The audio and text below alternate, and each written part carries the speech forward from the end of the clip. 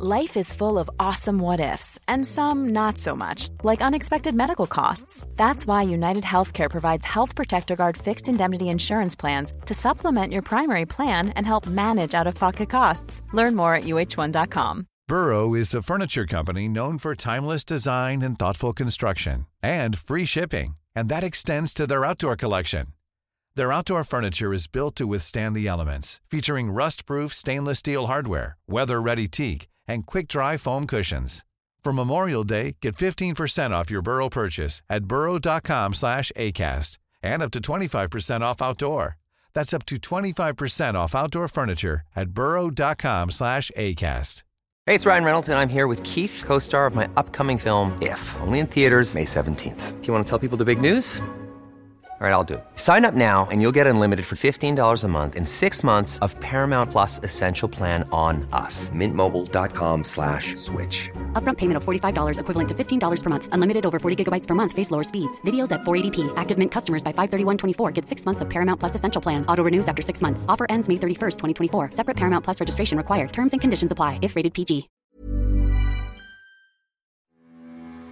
Welcome to another episode of the Self-Build Plus podcast, where we chat with self-builders, suppliers and experts about all things home building and renovating in Ireland on both sides of the border.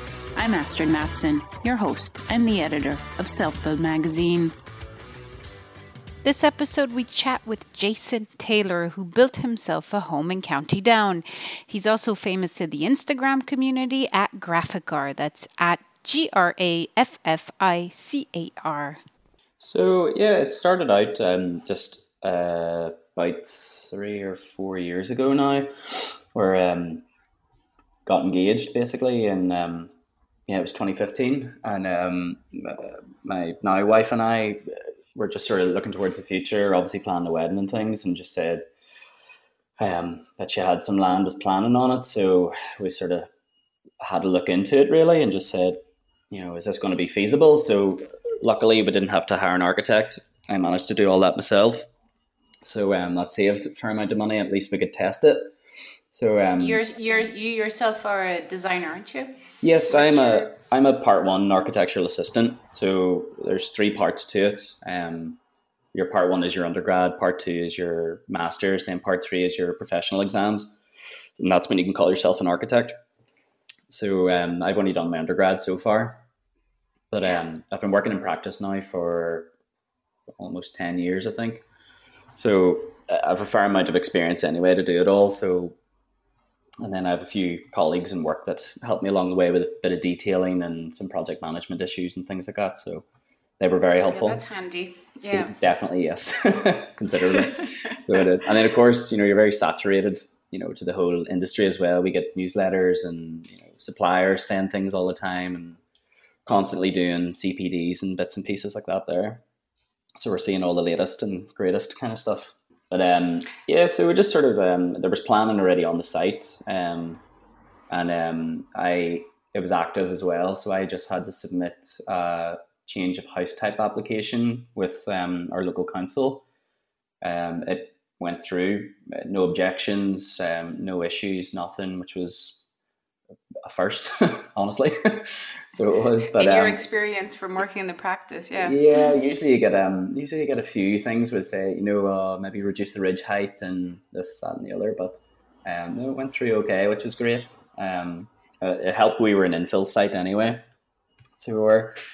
But we just sort of had a look. So that means you're between 2 houses. Exactly. Yeah. Mm-hmm. Yeah. So to our right hand side is my wife's parents' house where she grew up, and then to the other side, there's a house that was built maybe somewhere in the last sort of 5-6 years. So, and I wouldn't say it's exactly modern as such, but from the front it looks like a bungalow. At the back, it's like a 3-story sort of structure. But that definitely helped, the fact that was quite newly built. So it did. But we just sort of submitted it, and then basically we got planning and went, right, okay, at least we're allowed to build this. And then we went to, we have a family friend who's a QS. So we just went over to him and said, look, standard, like medium spec, builder's finish, just ballpark it. Here's a very basic outline spec. Can you just throw a few numbers at it, essentially? He came back, I can't remember, I think he originally said it was like about 210,000 or something. We sort of said, right, okay, that's fine. So ultimately, we looked at how much savings we had, and then just went to the bank and said, what is the maximum you're willing to allow to lend us? And I can't remember how much now it was, but they said X, and we were like, okay. And then we just looked at it and went, oh, looks like we probably could build this okay. And I just started on the construction drawings, basically, done a full set, is very, very detailed. Usually we would write specs and work, so we would, but my plan was to essentially do such detailed construction drawings that hopefully there wouldn't be as many questions on site. So it had the spec written into all the drawings anyway. So I just sent that to the builder. He came back and said, here's roughly what it'll cost to build. And we said, okay, like that's on budget. So between the bank savings and then them coming in on budget, we were like, all right, let's go then. So we decided to start. And this builder, you found him through, you already knew who you were going to get, or was it kind of a tender process? I've come to find if you try to pick a builder that's sort of as local as you can, really, that's, in terms of budgeting, that's quite good. They'll keep their prices down because their mileage isn't as high. Our builder actually is only maybe about 3 or 4 miles away as their office from our house, so that's very, very close. It's actually my mum knows one of the guys, Mark, and she said, look, keep them in mind, see what they're like. And then I was like, okay, fine. Didn't really know too much of their work. And then we went out to visit a couple of projects, had a look, and I was happy enough with the build quality that we really didn't go to anyone else. So we didn't even go to tender. Just they came in on price. They were local, and the build quality was great. So I said, right, don't see any reason to give myself more work to do in terms of a tendering process and things like that. So yeah, absolutely. And in terms of the builder, did you consider kind of any others just from experience through work? Oh, absolutely, yes. There's a couple of builders that I had known. We went to actually visit a few houses that had been built. There was a house maybe about 5-10 miles away from us. Mary's dad, he's an electrician, so he's always in and out of people's houses fixing bits and pieces. So he just knew them and said, look, can my son-in-law and wife come over and have a look around? And I was like, oh, this is great. And it was actually quite similar. A few of the layouts, the stair configuration was very similar. So that gave my wife quite a good idea of scale, what it would look like, how it would actually function, that kind of thing. But we looked at them. Did you speak to homeowners when you went to visit the houses, or was it just kind of just you assessing the build quality? No. When we went with the builder, that was really to assess the build quality. And then when we went to visit the houses, we maybe only visited about three houses. That was probably more focused on letting Mary, my wife, see the size of the rooms, ceiling heights, finishes and things like that there, and sort of did this open plan living configuration work for you? Because there's a few of them. One of the houses, the couple have maybe about 3 or 4 kids or something like that. So it's like, does this actually help you keep an eye on them, or is it just, do they run amok?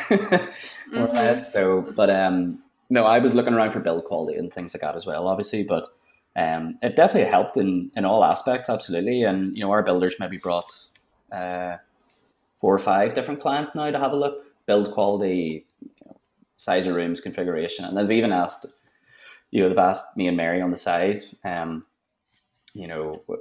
did the project run? Did you run over budget? Did you run over time? This kind of thing. And I was like, no, like just great builder. Like they've come highly recommended from me anyway, so they have. And so then in terms of the contract, how did you organize that? Did you sign a contract with your builder directly just to lay out the terms and just in case there any disputes might arise? Or yes, well, the thing is, because they actually because the builder knows my mum, I was probably relying on more awkwardness if anything arised. But no, I mean, if I'd done this in work, my boss would probably kill me. But we actually signed a contract that the builder drafted up. It wasn't JCT, it wasn't NEC or anything like that there. But what had happened was I looked up the RIBA domestic building contract and bought that, had a copy sent over, read it, and thought, oh, I can't act as contract administrator because I'm not a registered architect. Turns out I'd actually misread that, and you can act as your own contract administrator as far as I know you can anyway. So we would have used that contract, but it's very loosely based anyway on a JCT contract. And then as I read through the builder's contract, it was outline spec, very, very basic, like 2 pages of a contract, nothing really about disputes. It was more or less just, we sort of agreed in principle really, like that if anything came up, you know, any extras, or if maybe I designed something wrong, that we would just deal with it then and there, see what the price is going to be, and just try and work it out amongst ourselves. And there was once, one thing, I forgot that cavity walls require wall ties basically. So it was very silly of me, but we have a building control required a pocket door for fire safety reasons, and I thought, oh, it forms part of the two-story external wall above. So I thought, oh, we'll just carry the cavity wall down and the door will slide into it. Of course, obviously, if there's a wall tie in the way, it's not going to slide very far. So builder just called me to site and said, look, you need to come and have a look at this. And I was like, right, no problem. I look, and he said, look, obviously that's not going to go in there. I went, right, okay. And he sized the steel. I think it was £155 or something extra. I said, look, that's fair enough. That's my mistake. We'll cover that. No issue. No qualm. There was no argument about it. I was like, that's ours. Don't worry about that. So I'd be fairly honest in that sense. And there, as I've come to find out now through the process, they were very honest as well. But unfortunately, not all builders and trades and things like that can be like that. But we were very fortunate. Yeah, and so in terms of, you mentioned that there was a quantity surveyor involved at the beginning. Did you have them did they help later on, or was it just to get a ballpark figure on the total cost? No, it was just for a ballpark figure. We I tend to see a lot of QS documents in work, so I had a fairly decent idea of how much most things would tend to cost. In particular, the big ones that tend to run over are your bathrooms and your kitchen and things like that. So I had made sure, when we were allocating all the different funds as per, what the builder's quote was, and how much the kitchen was going to be extra and electrical work and this, that, and the other. So there's a couple of things we had done outside of the contract ourselves, such as like we put a heat recovery system in our kitchen, bathroom, and then Mary's dad was the electrician, so we had to sort all the electrical work ourselves. But no, it was we just used them for a ballpark figure really, and then I just kind of allocated it. And our contract was a fixed price contract, so that wasn't going to fluctuate, except for anything, steel work that was forgotten about, or if we wanted to upgrade any part of the spec at any time. And how did you negotiate then those prices with the individual tradesmen? Was there negotiation? Was it just a case of like, this is how much the heat recovery costs, and yeah, well, and then yay or nay kind of thing, or was there any kind of way to keep things in check in terms of costs for that? Most of them are pretty much, they're fixed in their ways essentially. We went with Beam for our heat recovery system, and we have one of the vacuum systems as well, actually. And when we were speaking with Kevin, he was our point of contact sales guy, and he came over to the flat we were living in, had a chat through, give us the rough price of stuff, and then said, look, we're going to be at the self-build show up in Belfast, so we're actually going to be running a discount. And I said, right, okay. So he said, hold out, come up to that there, and if you book it in there, I think Well, basically the way it ended up working out is we got the vacuum system for free, more or less, is the way it ended up working out. So Wow, okay. yeah, it was great. And I was a It's bit worth hesitant about shopping it. So around a bit. Yeah. absolutely, Hesitant yes. about what? About the vacuum? Yeah, I was like, do we really need that? Like, bit of a luxury gimmick kind of thing, but it's actually brilliant. I've had to eat my words on that one, so I have. Yeah, it is. It is quite handy, actually. Yeah. It is, But yeah, you yeah, get really definitely. good suction out of it. Is the big Oh thing. yeah, Like it's big much more time. power than from a yeah. Oh, we filled the bucket, within a week of moving in with so much dust everywhere. So yeah, it was well used to say the least. Like, Yeah. yeah. So how did you keep a tab on costs then? Did you use a spreadsheet? Sounds a bit old-fashioned, but No, absolutely. It's the best way forward. We in work, I pretty much use all the same techniques I would use in work. Same systems and processes. Like we just have trackers for everything in work, and they're all Excel based. We're quite a small office anyway, so there's no need for cloud based kind of stuff. We don't have people all over the world or whatever, but Excel is absolutely fine, and I use Dropbox for everything. So all my drawings, CAD files, all the details, everything is saved into my Dropbox. So then it's always on your phone. If you happen to be meeting the kitchen guy, you can go, oh, hang on, I'll get you the latest set of drawings up, and you can just write then and there in front of you. But we, same with the trackers. If we're going to say we went to a tile place, and I was like, oh, how much have we allowed for tiles? So I just get the Excel up on my phone and go, oh, I've allowed for that there, and then sort of negotiated a couple of prices and things with them. So, but all Excel. I have a full what do you call it? I have a full Excel sheet of how much the quote was, how much we actually paid, and then some things came in staged payments. Like our build, for example, with the contractor, we done it in 4 stages. So then I keep a running tally of how much we've paid them to date, so we know how much is left to pay. And it's the same Excel actually that I had shared on the self build takeover. So it is. So anyone that's ever seen that The one, Instagram.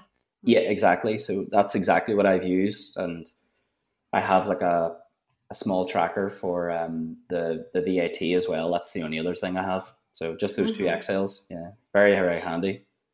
So who signed off on all those stage payments? You obviously have building control showing up at various stages just to check things, but then you would have had to have maybe an engineer or something sign things off for the bank to release the stage payment, or? Yep, no, that's exactly it. The builder, actually, they have their own engineer that comes to do all that for them, and very handily for him, he's about 4 doors down from us, so I don't think he charged the mileage, but he literally just walked down to site. So yeah, he was fine. So he just signed off at each stage. No issues whatsoever with the bank. Everything's been fine. So I just have to fill out in the middle of doing the snag list actually today. So I am. Right. Exactly. But that's interesting that the builder had their own engineer, because you could think there's conflict of interest there. Oh yeah, absolutely. That the bank agreed to that, but they were okay with it, I do most of the inspections anyway, pretty much every single night. So it's obviously a different position, given that I work in the industry. So there's professionals out there that can come and do snags for you, independent of builders or building control or whoever you want, really. But any queries that sort of looked a bit strange that I hadn't seen before, I just again go back to my colleagues and work and say, look, does this look a bit right to you, or should I be saying something about that? And then they say, oh, no, that's about right, or no, do change that. Actually, go and say it to them. Yeah. So, but no, we haven't really. I haven't noticed anything yet, so it's all right. Hasn't fallen, yeah, nothing fell on your head yet. Exactly. So the VAT back, you mentioned that little tab in Excel, because you're lucky to be in Northern Ireland and you get all the VAT back because you're building new. So what was that process like? So you have to keep all your invoices. It's a bit of admin, but it is, yes. Walk us through how that went. The advantage is if you have a builder, the vast majority of your stuff is covered under them, so they have to do it 0 VAT rated.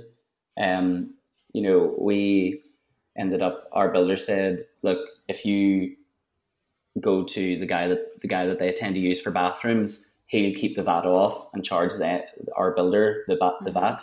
So I said, right, okay. And again, thought, conflict of interest, is he getting the kickback here? But, the same scenario, we went to the bathroom guy and he came in under budget actually, which was a shocker to me. But he came in like maybe £500 under budget or something. So, right, okay. Which was great. I mean, it's not much, obviously, in the grand scheme of, a couple of £100,000, but £500, here and there starts to add up pretty quickly.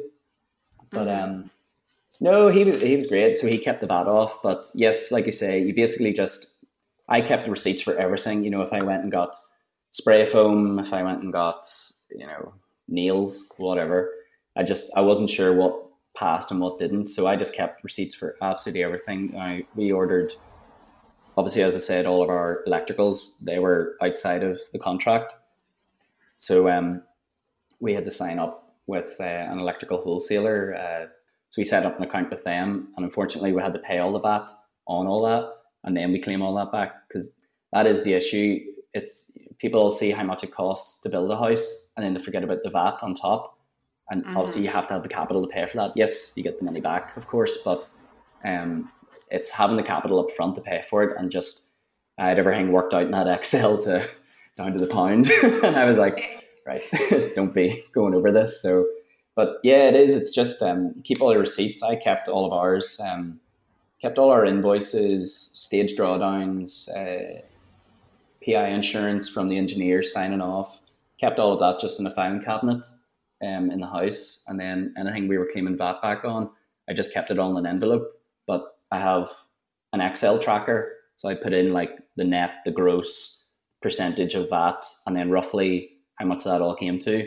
So then I could keep a running tally of, okay, we're going to get, I think it's maybe about just over £4,000 back in VAT or something like that. So then when HMRC come back, I can just quickly look at it and go, oh yeah, that's about right. Yeah, fine.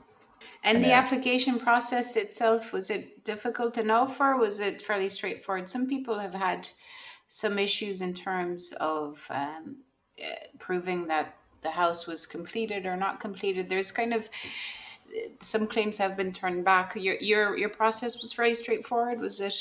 I'm sort of still in the middle of doing it. We actually have an ensuite still to put in, so we do. Right. But, yeah, well, that's typical of a self-build. I think it's fine. We have all the painting to do. Like I've started sanding walls upstairs now and things like that. But I'm in the middle of filling out the application form at the moment, actually. But I've called HMRC and asked, we have 3 months then, you see, to get your application back to them.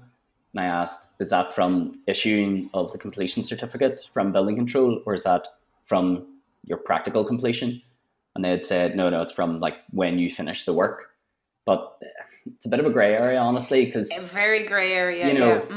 How do you prove when, because we paid for our bathrooms months ago. So it's, when do you prove that's the last of it finished? So I'm personally going to try and get it done in the next sort of couple of weeks here. So we're within the 3 months of completing with building control. And then if there's a few things that lie outside it in terms of VAT, so be it. Like I'd rather get the most of it back than worry about another couple of £100 or something like that. So I would try and get it done. Yeah. But no, they're fine to talk to. I called HMRC and they dealt with the query on the phone, and very helpful people. So far it's been pretty smooth, but I'm sure all self-builders know you feel rich for a year with all the money coming in and out, and then all of a sudden you're like, oh right, here I've got £200 left in my bank. Like, damn, that's right, I am poor. So yes, everyone wants the VAT back if you can get it. So absolutely. Planning for your next trip? Elevate your travel style with Quince. Quince has all the jet-setting essentials you'll want for your next getaway, like European linen, premium luggage options, buttery soft Italian leather bags, and so much more. And is all priced at 50 to 80% less than similar brands. Plus, Quince only works with factories that use safe and ethical manufacturing practices.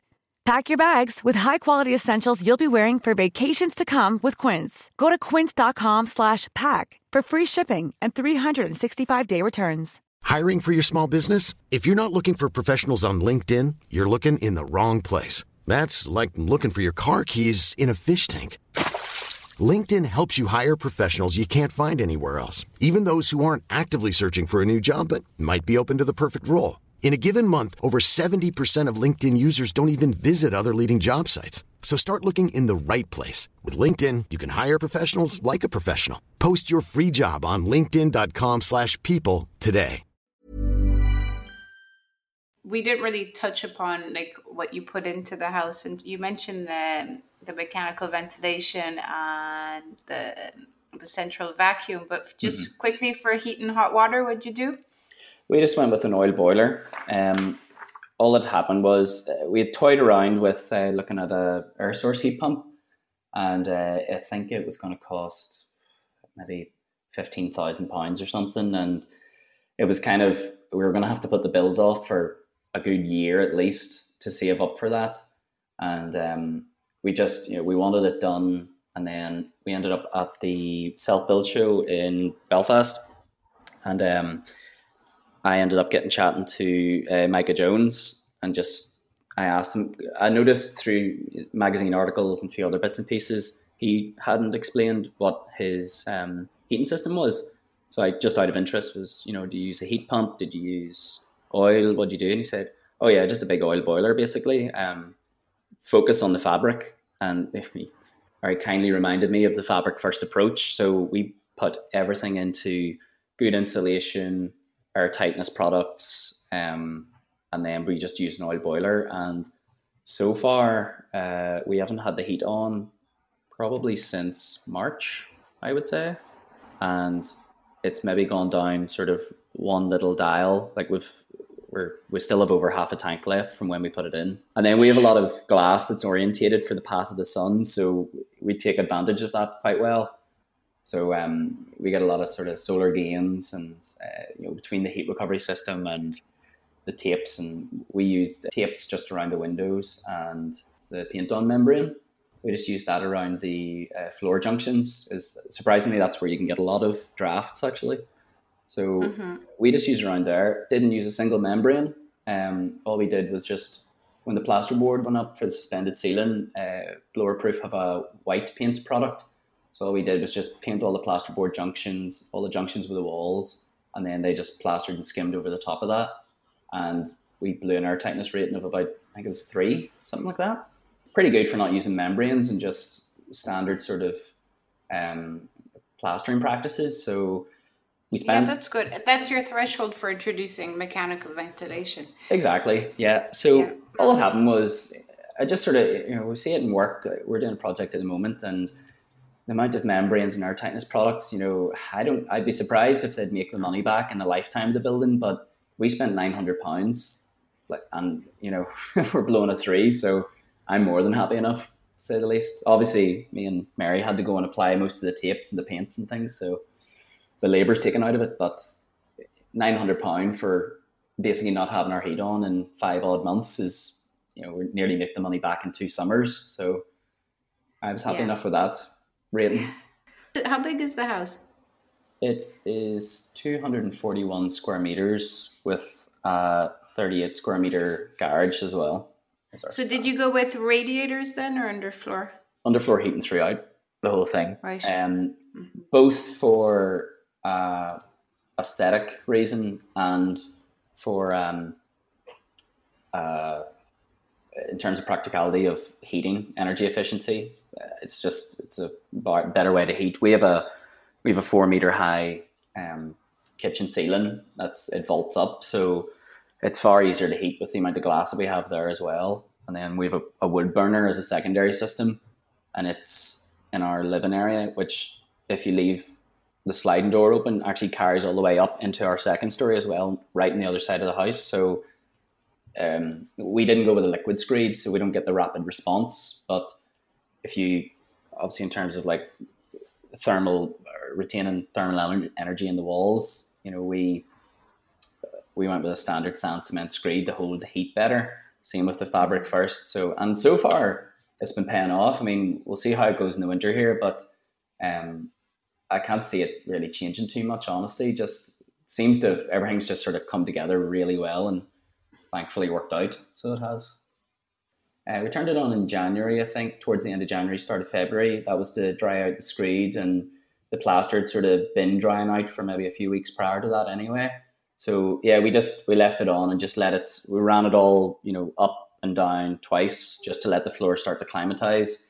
So we didn't get any cracks and things like that once we started to put down the floor finishes and things. So we've got a couple of issues with some of the floors, but we put a laminate down. So it's just a matter of opening the joint slightly at the door thresholds, and it's not a massive issue with that one. So, and the tiles, none of them have cracked, thankfully. So it seems to have worked. Just when it was delivered, it was, I think, about 4 weeks before we ended up laying it down anyway. So and the house was heated. Yeah. Exactly. Yeah. So we just had the heat on and just left it. Like, as I said, the house on a warm day, it can venture north of 25. So yeah, it's a bit warm. Yeah. And so how did you design kind of for overheating? Because that is becoming an issue with all this glazing that we put in our houses. 100% it is. Honestly, I didn't think it would get that hot, so it didn't. That's probably the one thing I didn't think about. But we have a large sliding door at the back, so we just put the heat recovery down to its lowest setting, and then just open a door, more or less. So the heat recovery system is really probably going to be doing its work more in the colder months, sort of maybe October onwards or something. As opposed to over the summer. And we have there's a summer cooling mode and everything, and it's just hot. Yeah, but it doesn't really cool. Yeah, it just ventilates. So having air move around makes you feel cooler, even if it's exactly. My wife's loving it though. She asked for a warm house, in fairness, so she's definitely got a warm house. But I'd be sitting there in a pair of shorts, literally. And then she's like, "Oh, this is a nice wee temperature." And I'm like, "Yep."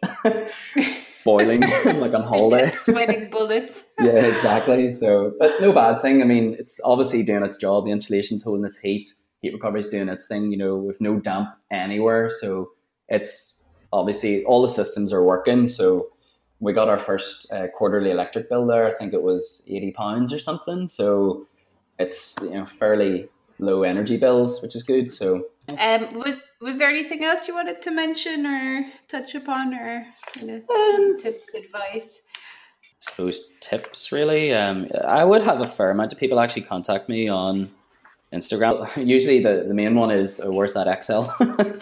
So they do, but I don't know if a lot of people think it's maybe that we were like all our figures were in it or what, but it's literally everything's zero. So it's just an Excel that you can plug your information into, and it'll just populate the whole thing for you. So I've taken the bother out of doing the formulas essentially, but it's quite good. I'm actually going to probably make the VAT tracker as well. I'll probably put that on my Google Drive and put a link to that and things, because it is quite handy. It's very simple. There's nothing sort of overly complicated to it. There's no pie charts come out of it or anything like that there, but it is handy, I found. Yeah. It's just a private Instagram actually that I just started documenting it, and I'm very sort of into photography and documenting things anyway. It's the nature of the work that I do anyway. You have to keep notes on everything. So just started taking pictures. It was kind of more for me and my wife to look back and go, "Oh God, like that was only a year ago, like look where we are now." But it ended up, I sort of found this whole like counterculture of other self-builders, which was insane. I just didn't think there was that many other people doing it. And it was just nice. I didn't really see too many people talking in detail. It was more, "Oh, this looks good and this is a kitchen." Whereas I tried to go more into the sort of, this is why I done it. And here is, reason A, which was to save money, but here's how you do it in a way that both saves you money and it looks good. So it was just that sort of thing, and just kind of what your architect and your engineers and everyone sort of should be doing with you anyway, but explain it a little further so people try to get, a little more, just a little more sort of information before they maybe start the process. But yeah, people would the ask practical elements more so. Yeah, I used to be very aesthetic driven at university, and now more than ever, it's it can look nice, but if your ceiling's 6 meters high, how are you going to change the light bulb at the end of the day? So practicality is key, in my opinion. It has to function first and foremost. our house looks quite big when you drive down to it, but pretty much everyone that comes through, as they start moving through each of the spaces, will say, oh, this is actually really homely and like a nice domestic scale. It's not tiny. It's not, you can't fit 30 sofas in it. We have one sofa in our living room, and it's just enough that there's, it's not overpowering in like a grand scale sort of thing, which is nice. So, but how many bedrooms do you have? We have 4 bedrooms, and we have one on the ground floor. That's probably one thing to actually try and consider, like in terms of future proofing. Although I think in the south you have to put, I think they're bringing in regs that you have to put a bedroom on the ground floor now. Yeah, it's Part M, I think, for access. Yeah. Yeah, and then they're bringing that in the north soon. Whereas, by the time I was planning this all out, I was like, look, our pensions are going to be terrible, so I don't want to waste my pension money converting a room into a bedroom. Let's just do it now. So we have a ground floor bedroom with an ensuite, and that's for when we can't get up the stairs to our bedroom, if a parent gets sick, if one of us ends up disabled, or maybe you have a child with disabilities, as much as, friends that come to stay. We've had friends come and stay, and that's just somewhere out of the way. They don't need to come to and fro down the hallways and that kind of thing.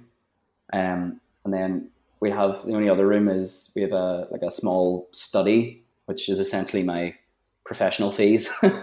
that's my reward.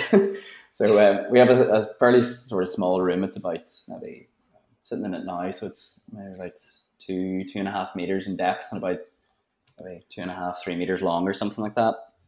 But it's designed to be, it can be a playroom, it can be an office, it can be, yoga, it can be a gym, it can be a bedroom, whatever you need it to be. Everything's fairly adaptable through the house, and sometimes it's, it shouldn't be at the forefront. Obviously, you want it to be a nice space and enjoyable, but your house should be able to adapt for you over, the period of 50 odd years.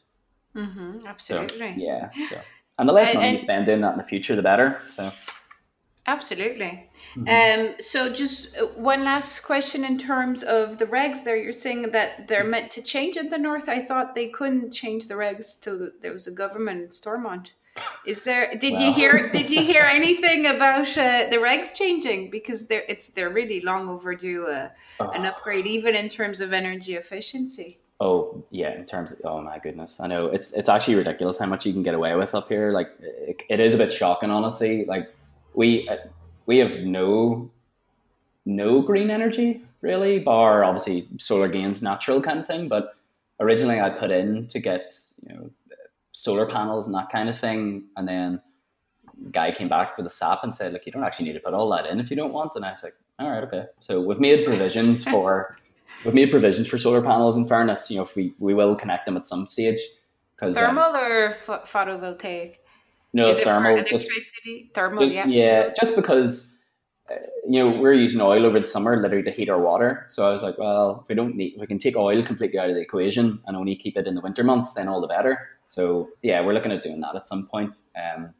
But no, I mean, God, your guess is as good as mine whenever Stormont's going to come back. But there's always talk in the industry, I suppose, is probably the best way to put that, as opposed to they are changing it. But in light of Grenfell, all the fire regs have been suspended bar sort of one British standard. So they've a lot of work to get done to do. But I don't think it's a bad idea, honestly, bringing it in anyway. You probably should try to provide something like that in your ground floor anyway. God knows when they're going to actually implement any of these changes. Yeah, it's a shame, but listen, hopefully things will get moving on that soon. Let's hope. We live in hope. Oh, I know. Well, I think we've all just kind of got used to it now, so we have. So it's like the running joke, unfortunately. Yeah. But God knows with Brexit as well. But listen, that's another whole other thing. We'll get the next podcast on that one. Yeah, exactly. That's it for this Self-Build Plus podcast episode.